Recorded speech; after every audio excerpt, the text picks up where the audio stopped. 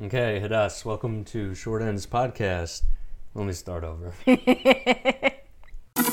Welcome to Short Ends Podcast. Today we're talking about American Dream, a film I directed that came out earlier this year that has not been screened anywhere due to COVID. And today's guest is Hadas Knox, who stars in the film and is also my wife. Hadas, welcome. Thanks, Grana. So, looking at American Dream, I just want to give some context on the film. For anybody who hasn't seen it, could you give some background on where we were and where the film takes place? Yeah, so I was 7 months pregnant when we started filming, and we were living in New Orleans, and it tracks us as we had just moved from New York to New Orleans, and just the last couple months of being pregnant, our relationship, and the birth, pretty much. And the film pretty much follows real life. Can you start with the beginning of our trip to New Orleans, that trip down from New York to New Orleans? What about it? Can you talk about it? That drive down? Yeah, the drive down, because I think that's kind of what started everything. Well, we drove down. We packed up everything we owned, everything we wanted to take to New Orleans, and we drove down in, I think, like 3 days, 3 nights. And then that was it. And then we got to New Orleans, and we had no place to live, so we stayed in B&Bs for, like 2 weeks. And then eventually we found a place to rent, and we were there for 6 months. Yeah, I think when we first got there, it was even longer. I think maybe 3 weeks of Airbnbs and moving around. Can you talk about what happened when we first got to New Orleans Okay. and why we were in that situation to begin with? Oh my God. Okay, well, it's a little embarrassing, but we Got scammed. Got scammed. We thought we had an apartment already, like this really nice one in the French Quarter. And then we realized when we got there it didn't exist. Or it existed, but it wasn't for rent. Or it was for rent, but someone was already renting it, and she wasn't us. So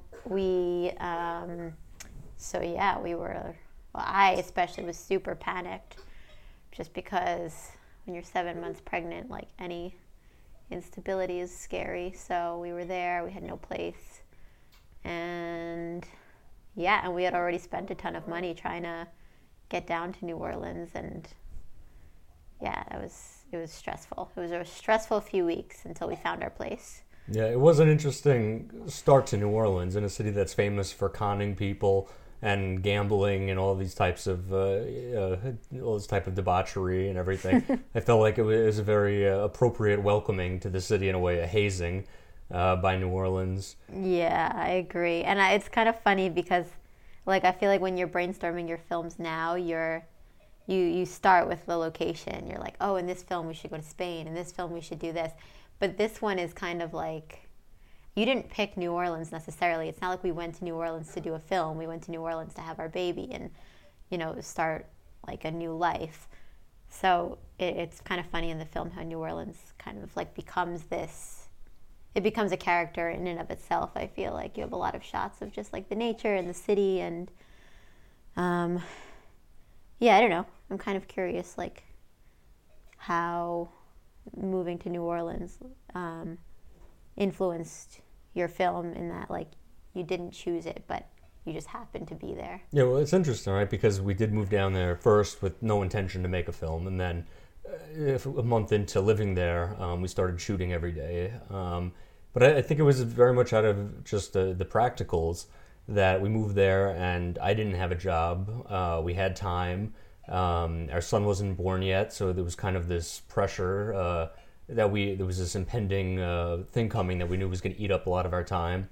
So I think it was also, given the circumstances, it was like, let's make a film. I mean, I think filmmaking is kind of a way that I live, in a way to get through the day-to-day and everything. And when you have time like that, what better to do than to make a film? And also, just since we're in New Orleans, you'd been there before, but for me it was the first time. So it was also kind of that first look at a place when it's still magical. and before it becomes dull and just, you see it as an everyday type of thing. So I think the city itself was very influential as well. Well, on that note, I have another question. The Yishai role, I thought, in the same way, it's not like you had this role for this, like, what is it called, like a foil character that you decided to cast, but it was just the other person we knew in New Orleans. The only other person was my brother. And so he ended up kind of being the third largest character in the film. And, there are motifs surrounding him, the bike. And, do you feel like, I don't know, how do you feel like it could have been different if it weren't Yishai or something? Like if I didn't. Well, I think it inevitably just would have been different. I think that the film grew out of natural circumstances, which is how I like to make films in general. It's kind of, you put yourself into a situation, and then out of that natural drama comes the narrative, and it presents itself. And Yishai had this motorcycle, which, he rode around everywhere, which was great for his character, and he became kind of this freewheeling symbol, as opposed to us who are starting into this domestic life.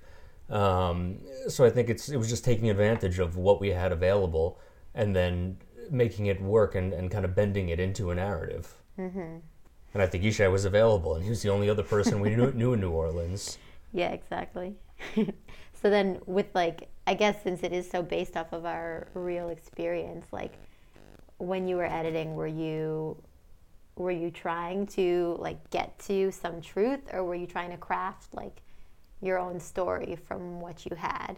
Both. I think that, with editing, you're always trying to pare down to a certain truth and strip away the fat. But also, you want to build in some type of narrative. If it's supposed to be a narrative, then, you want to build in some type of narrative. And, it was a combination of an idea that I had in mind, and then also what scenes we had shot, how they fit in, and again, just the natural trajectory of our lives, how you could show that and turn that into a visual story. But I think your, like, unique spin on it was very clear. Like, when I watch that film, I see it, it wasn't my experience. Like, I don't feel like I'm looking back at a memory. I feel like I'm kind of more looking at, like, your memories, if that makes sense. So, like, I'd be curious to hear you explain, like, in your mind, like, who these characters are, or, like, how they change. Well, I think it's my memory of it, or my experience of it, because I was shooting it and editing it, so inevitably it's going to have, my stamp on it is going to be heavy. In terms of the characters, I think it's a young couple, a wife who wants certain or a to-be wife who wants certain things, and has certain needs, and then those needs aren't met by the husband, the boyfriend, by where they are and the circumstances of moving to a new place. I think Yishai's character represented this younger, freewheeling person that my character, at that time wished he could have been, or, wished he could have been on the motorcycle, running around and getting tattoos and, kind of living that college-type life, but I wasn't able to because I was being pushed into this more mature role and into this role of adulthood and husband and father and all of these types of things. So I think it's a coming-of-age piece for all the characters in different ways. Now, you had been to New Orleans before, right? Yeah, I'd been twice on vacation. So did you have expectations of New Orleans when we moved there? And how was New Orleans in comparison to those expectations or past experiences? And did it live up to those, or was it different this time around? Well, the first two times I had been on vacation, so of course it was going to be different, which I knew. It's different, to just go and, like, see a place as a tourist than to actually try to make roots there. And also it was I found it a lot harder to, like, make friends being pregnant. I had, like, this story that, like, no one would want to be friends with a pregnant person, and then, like, once I gave birth, I didn't know if I'd have any time to go out, or I just felt like it was kind of a lost cause.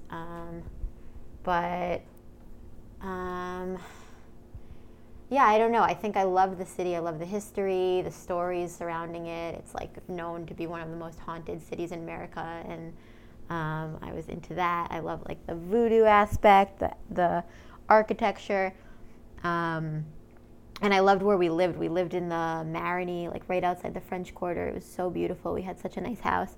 But I think what I realized really quickly being there was none of that really matters. Like what matters is like your community and just like feeling like you kind of like belong in a place and fit in.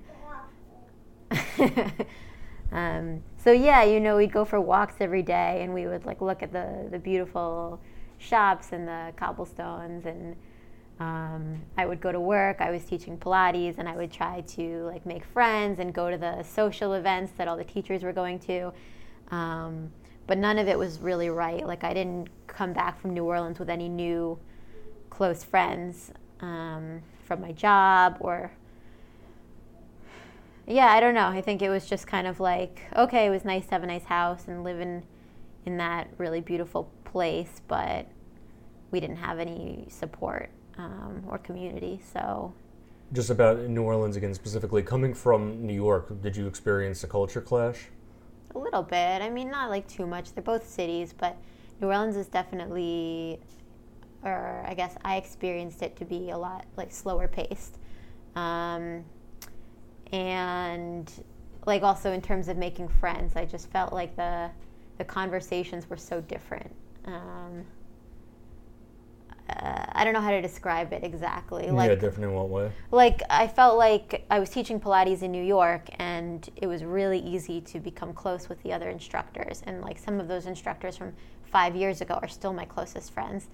And it's not even like we came from the same background or anything, but I don't know. It was just like this commonality of like growing up in New York and caring about health enough to want to teach it or something like that. Like I still feel like a bond to those teachers, but the ones I met in New Orleans, they're just like, I don't know, I just couldn't really connect as much.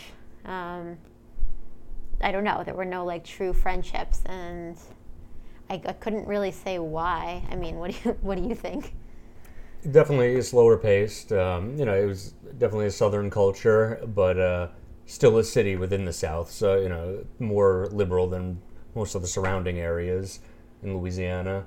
I don't know. There were cultural differences, but I agree that it still felt like a city, and maybe not very easy to make friends and that type of thing, but also didn't feel completely far, and it felt like a small town in a way, or a very small city. Yeah, I think driving was a big factor too. Like in the city, we could take subways. In New Orleans, I didn't drive, and it's like a little bit more spread out. So I didn't have that independence I was so used to. Yeah, I don't know. There's just a lot of like little details that I don't think I realized mattered to me until I lost them. Yeah. When we got to New Orleans, also, again, just with kind of the chaos of moving to a new place, not having family there, all that. Jobs. I was unemployed. There were also so many practical things when we got there. We had to set up, like you were saying, about driving and everything. It was like new licenses, new health insurance, and all of that. And at this point, you were late in your pregnancy already. You were 7 months pregnant? Yeah, I was 7 months pregnant. Which is late to find, you wanted a birthing center and all of that. Yeah, my first choice wouldn't take me. They wouldn't take anyone as far along as me. And then I was, interested in a home birth as well, but it turned out when we got there that health insurance didn't pay for home birth at all. So we were really limited. There was only one birthing center that was an option for us, and it was about 30 minutes away on the other side of town. And it was fine, but I didn't really like it. It definitely wouldn't have been like my first choice. Yep.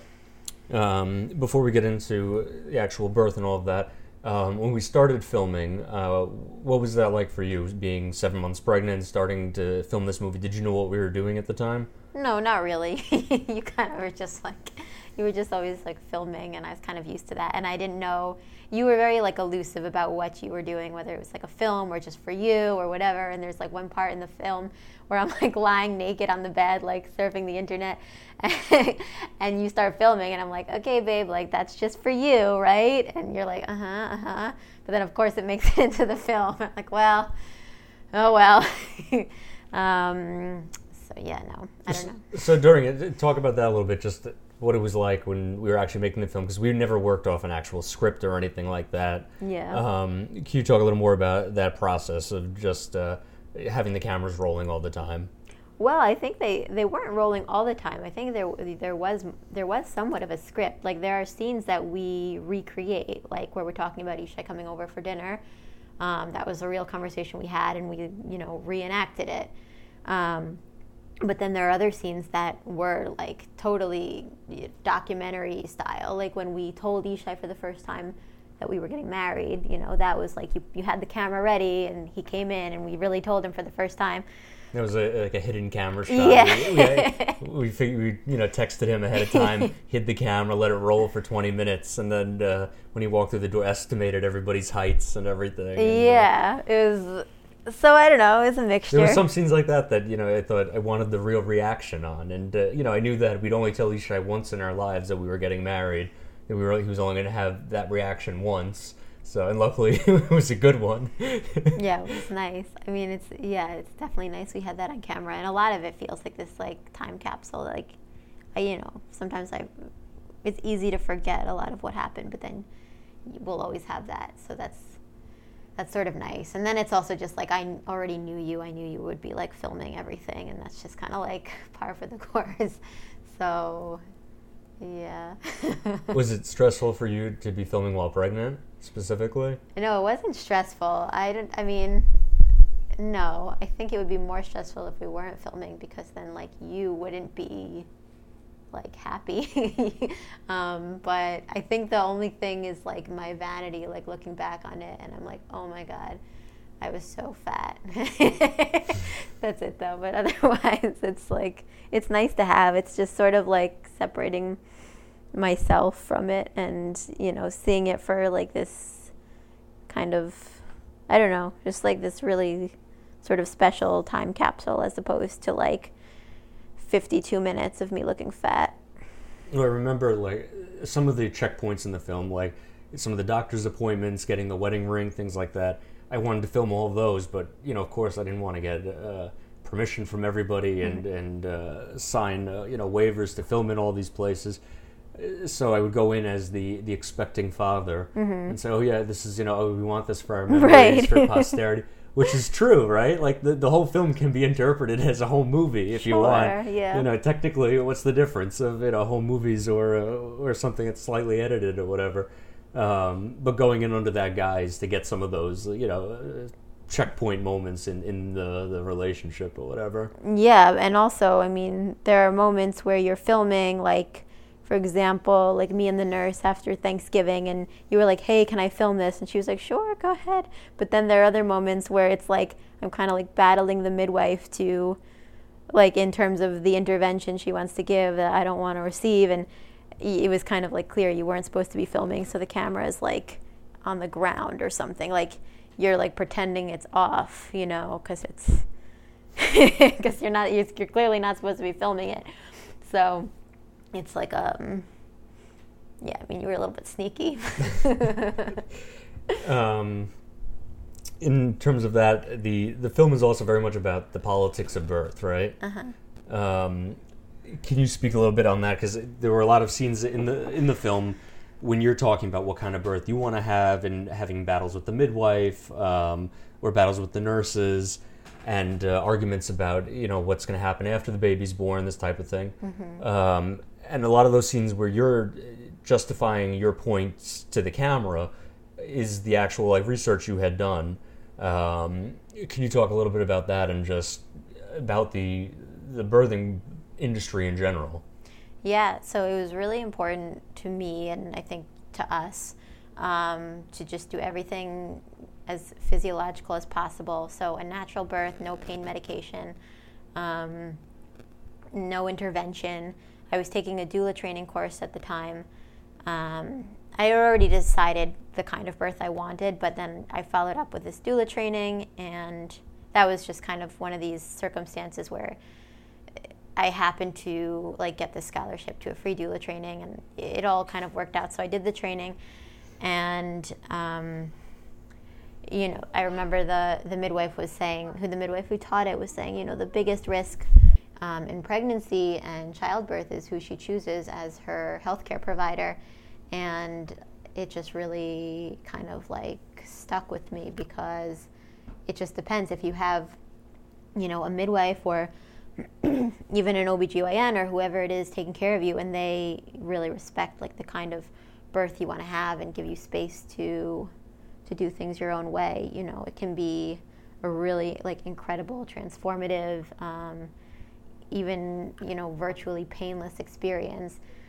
And that's what I've heard from other people, or what I was hearing from other people at the time who had home births and natural births, and that's really what I wanted. Like I didn't want any intervention at all, and that was really my priority. But it also was like my first time giving birth. I didn't feel like I wanted to do it without any medical professional, and home birth wasn't an option financially, so we decided to do it at a birthing center in a hospital, or I guess that was really like our best choice. But it's still like a hospital, there's still like regulations, and those doctors don't really want to take any risks, and partly it's because they don't want anything bad to happen, of course, but it's also like a lot of it is just political and financial, and they can't have any lawsuits on their hands. So it's easier and more lucrative for a hospital to, for example, schedule a C-section than to allow a woman to labor for 17 hours in one of their rooms, and have a natural birth. So I was sort of like fighting against all of that. And I think the midwives I had, they might have even thought that they were kind of trying to get me to take certain medications and do things their way because it was good for me or in my best interest. Like they really might have thought that, but I think the more that I researched and kind of defended my case, the more I was just trying to show them that it wasn't really true. Like the kind of like statistics and logic they had been taught was not necessarily, the only way to look at things. So it was sort of a battle. And at one point, the midwife was like, "It seems like you'd be a better fit for a home birth." And I was like, "Yeah, I know. I just like can't this time." So there were a lot of like sacrifices with that were hard for me to accept. I think your character in the film also it comes off heroically in that way. There are circumstances going against you, kind of in terms of finances, the birth that you want that you're not getting, a husband who maybe isn't fulfilling all your needs, and yet you stand on your own 2 feet and take on these doctors. And at one point in the film, she backs down even and says, "Well, I don't know, they just don't like to do it," or something like that. She doesn't have any facts to argue with you. Mm-hmm. And she kind of concedes to your research. So in that way, I think your character comes off very heroically, and it's a very pro-birth, pro-natural birth film in that way.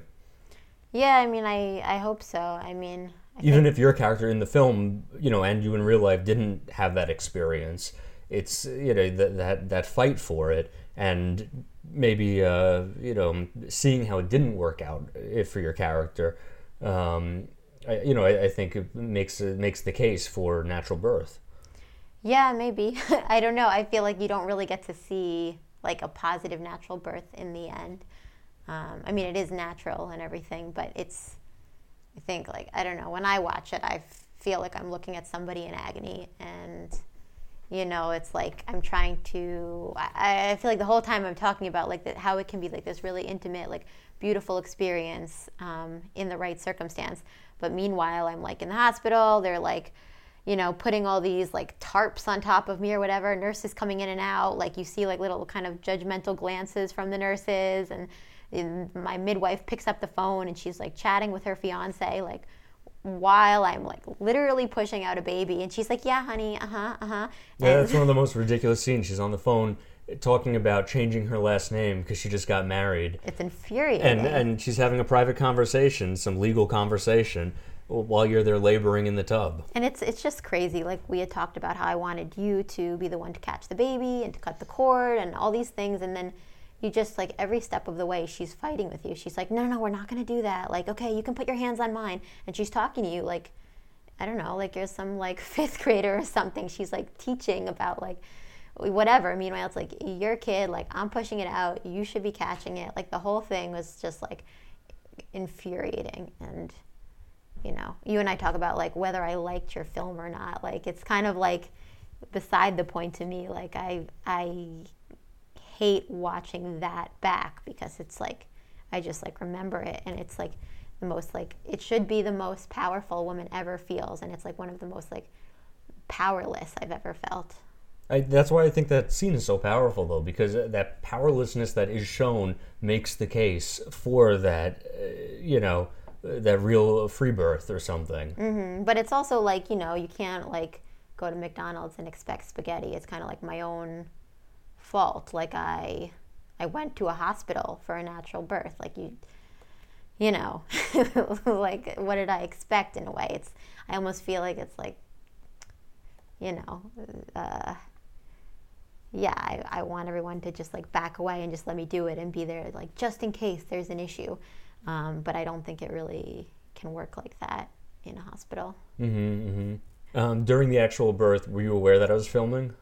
Oh, no, I wasn't aware of anything. It was like on another planet. I mean, we had talked about you filming, and I wanted you to film. I wanted you to get the footage you needed, and I wanted to remember it.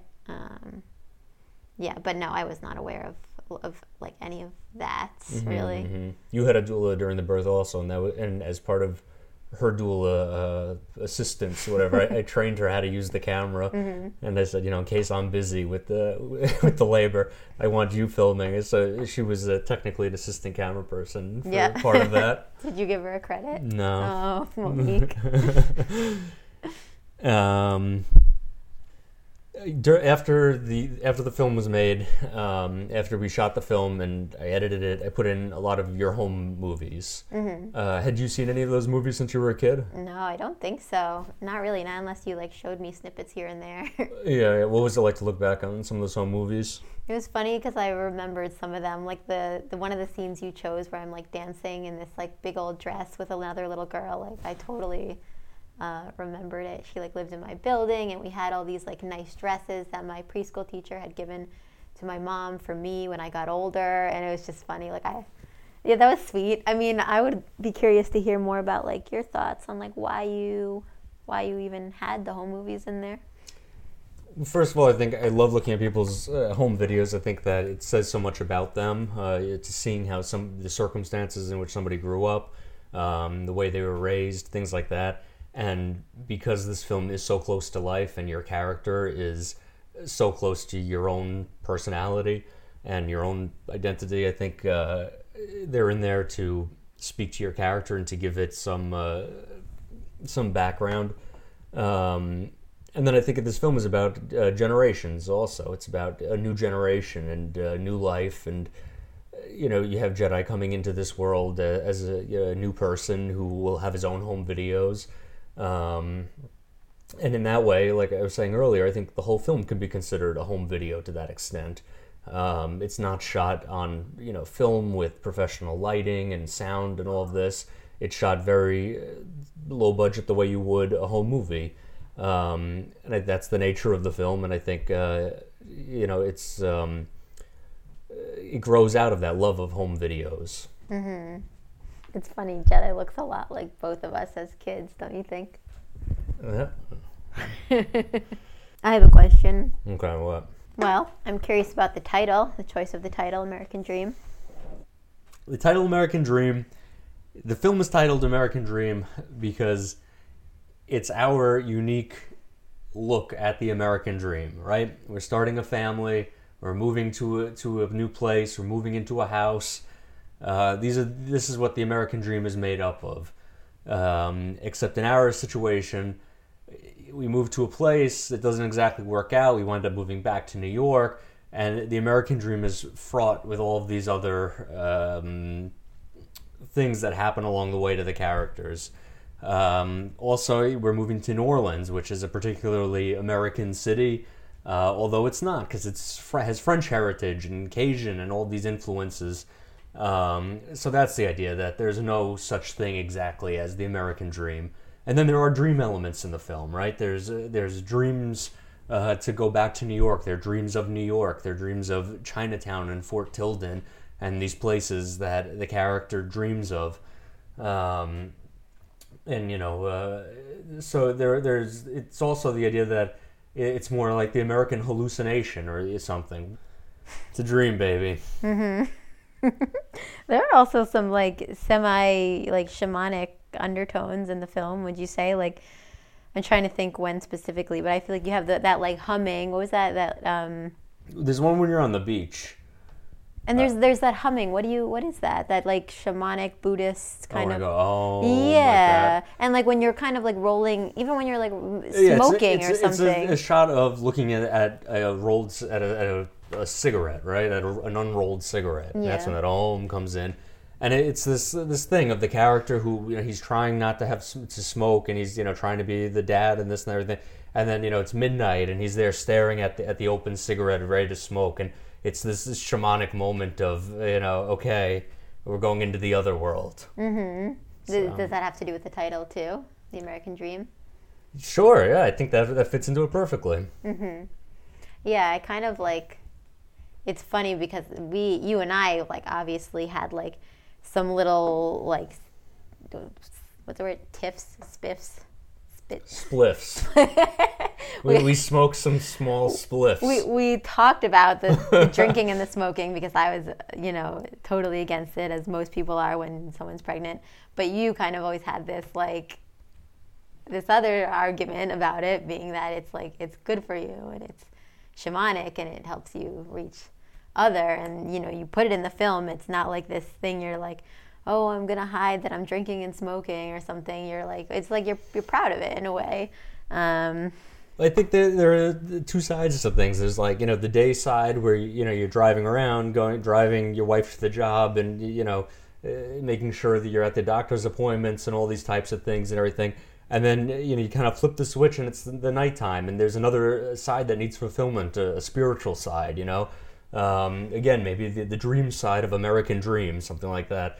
And I think that for the character that comes out in when he's running around at night barefoot, meeting the people of the night, and somehow is able to converse perfectly with these two strangers on the street who are talking about slime and the craziness, and yet there's some connection there. Yeah, you do fit in perfectly. Like I was just rewatching it, and there's like that scene. You have that girl with a crazy laugh, and like the guy. And the guy's handing me a pipe. Yeah, they're both like I don't know. They're street urchins. Exactly. But you're there and you're barefoot and you're scruffy and you're drunk and you're just like a street urchin. And I'm like, and then we walk back to the house and I'm like, oh my God, you're like stumbling. You're about to hit your head on something. Your toe is broken or whatever. You did get the foot fungus that they were talking about. That's not in the film, but you got it. And like...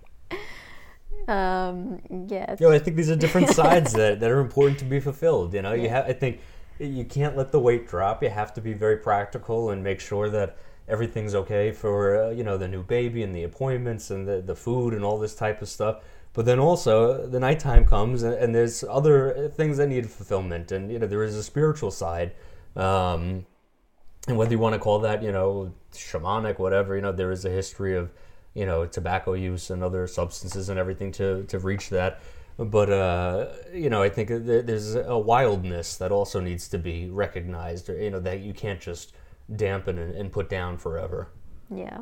I thought the chronology was kind of interesting. I mean, you definitely play with time in it, like not only with the home videos and the footage of Jedi when he's like 2 years old, but also just like the narrative itself. I mean, you talk about like, well, do you want to get married? And then there's actually the proposal shot, which I don't know if anyone watching would necessarily know that's like the proposal shot, but I know because we're standing on the bridge where you proposed, and you have that like much later in the film.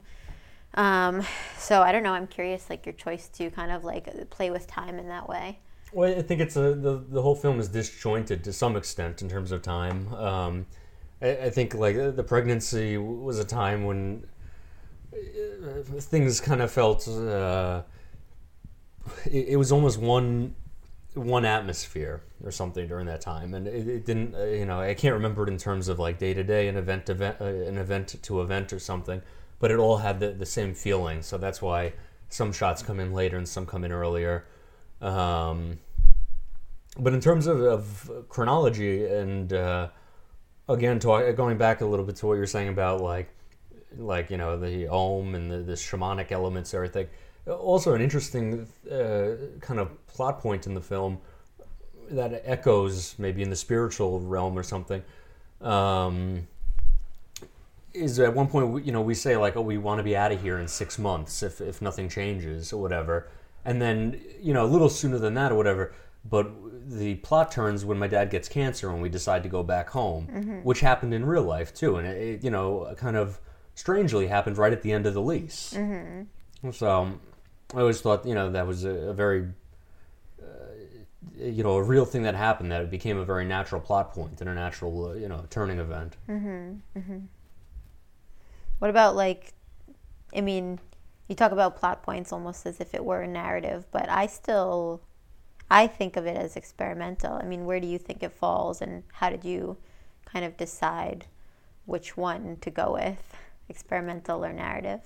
I think it's a lot more narrative. I never looked at it as an experimental film. An experimental film to me is really just something as much more purely abstract. To me, this has a plot, and just because it doesn't happen 1, 2, 3, I don't think it means that it's not narrative. So I always saw it as a narrative. In terms of the editing, it's edited very naturalistically, where I felt something needed a beat or something a shot should go somewhere, I'd put it in. There's certain shots where I'd let it linger, or let the camera even like falls in a couple shots, and I let the hit be in there because I felt like it almost was like a switch flipping to the next scene. So there was a rhythm there that I allowed to be in there. But to me, I always saw it as a narrative film.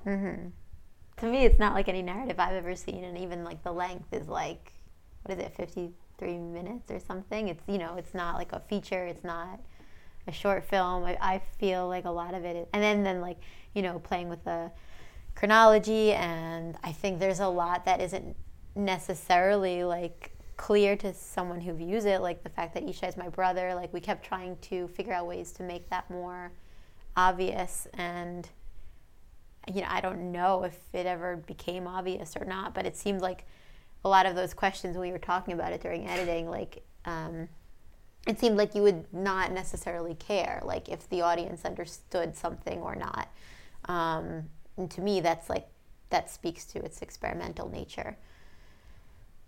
But what do you think? I mean, maybe I'm misinterpreting, kind of.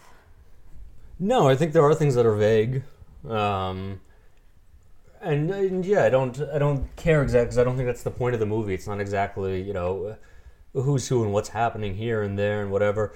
It's this atmosphere that leads up to the birth. So that's what's important to me is building that atmosphere. And there are certain things like the Ishai character that I tried to sharpen throughout the film and define better, because I didn't want that to be misinterpreted. But outside of things that would be detrimental to the plot like that, I didn't feel the need to exactly hit people over the head with a story per se. Yeah, I think it definitely has that atmospheric like quality. Like you feel the film more than you. Well, I don't know. I mean, maybe it's also me because I'm in it, but I definitely feel it. But again, it's a dream, right? Yeah. I mean, I think that's also how I want people to be left with it in a way. Is this like this ghost of the American dream, where you feel it like the way you feel a dream when you wake up, where it's kind of fragmented, and that I think, like, also to your point about like editing things out of sequence and everything, I think there are parts of it that are fragmented and are like that, and I think it talks also again to New Orleans and like that spooky nature of New Orleans and that kind of mystical voodoo side and everything, that things aren't necessarily what they seem to be, and they're not so literal. And you get the picture, but after a night of drinking, things might be a little misplaced in your head exactly as to how they happened. Yeah, so, I think that's very, very true. If anyone is interested in seeing American Dream, please write to me. at shortendspodcast@gmail.com or groundknocks@gmail.com, and I will send you a private link. The film was supposed to premiere this year, but that got put off with COVID, and there's no premiere in sight. So right now I'm sending it out to select individuals. So please write to me if you're interested in viewing the film. I think it's really just a very unique film. It shows, who we were at the time, and what we went through together was very unique to us. We were in a new relationship, with very limited resources and experience together, and we were very different people in a lot of ways, and it's our story of kind of how we just made it work in a way, and it didn't work perfectly. It's not the typical American dream, but I think for us, it really did work out in a lot of ways, and I don't think a lot of couples in our situation could say the same. We did end up getting married. We have a 4-year-old. We're pregnant again, and we're really happy together. We love each other, and I'm bored. Oh, good. So yeah, I think it's a very personal, intimate look at that time in our lives, and I don't know necessarily why anyone would care about us or something, but I think just as a film, it's really unique, and I think that could be inspiring for other filmmakers who sort of have this vision, but it maybe doesn't fit into a certain box or category as being just experimental or just narrative or this length or that length. But I really admire that you don't care about those sorts of criteria, and you just create the thing that's in your soul. And I think because of that, it is a completely unique piece. Well, let me just say, I've been editing this film for 3 or 4 years now, and I've seen it at least 500 times. And every time I watch it, I'm in love. I'm really in love when I watch. I love the film. I love the characters. And at the end when Jedi's born and you've gone through everything and you're safe and everything, I cry. Yeah, I cry too. I love this film, so I really think, it's a human story, at the end of the day. And it touches something, it might be unique, it might be, you're saying it's experimental, that's one, but I think it's a human story at the end of the day. And I love it. I've seen it 500 times and I'm still not bored. Yeah, definitely. I think as much as I sort of have these little things I don't like the way I look or sound or whatever, I do cry when I see Jedi born, and when your dad is on the phone with you telling you he has cancer, it's really, really emotional. And I think, I'm trying to write a novel, and I'm trying to find that really human aspect of it where something happens and, the reader gets emotional, and I don't know if I have hit that yet. It's a hard thing to really to really get to where it's so raw and so real that you do, it brings you to tears or something. And I think your film does that, babe. A lot of nights of drinking, babe. Thank you, Hadas. Thank you for sitting down with me tonight. It was great to look over American Dream again 4 years later and discuss some of the process. So I'm looking forward to our next future together. So am I. Thanks for having me. I'm looking forward to the baby. Oh, yeah, baby.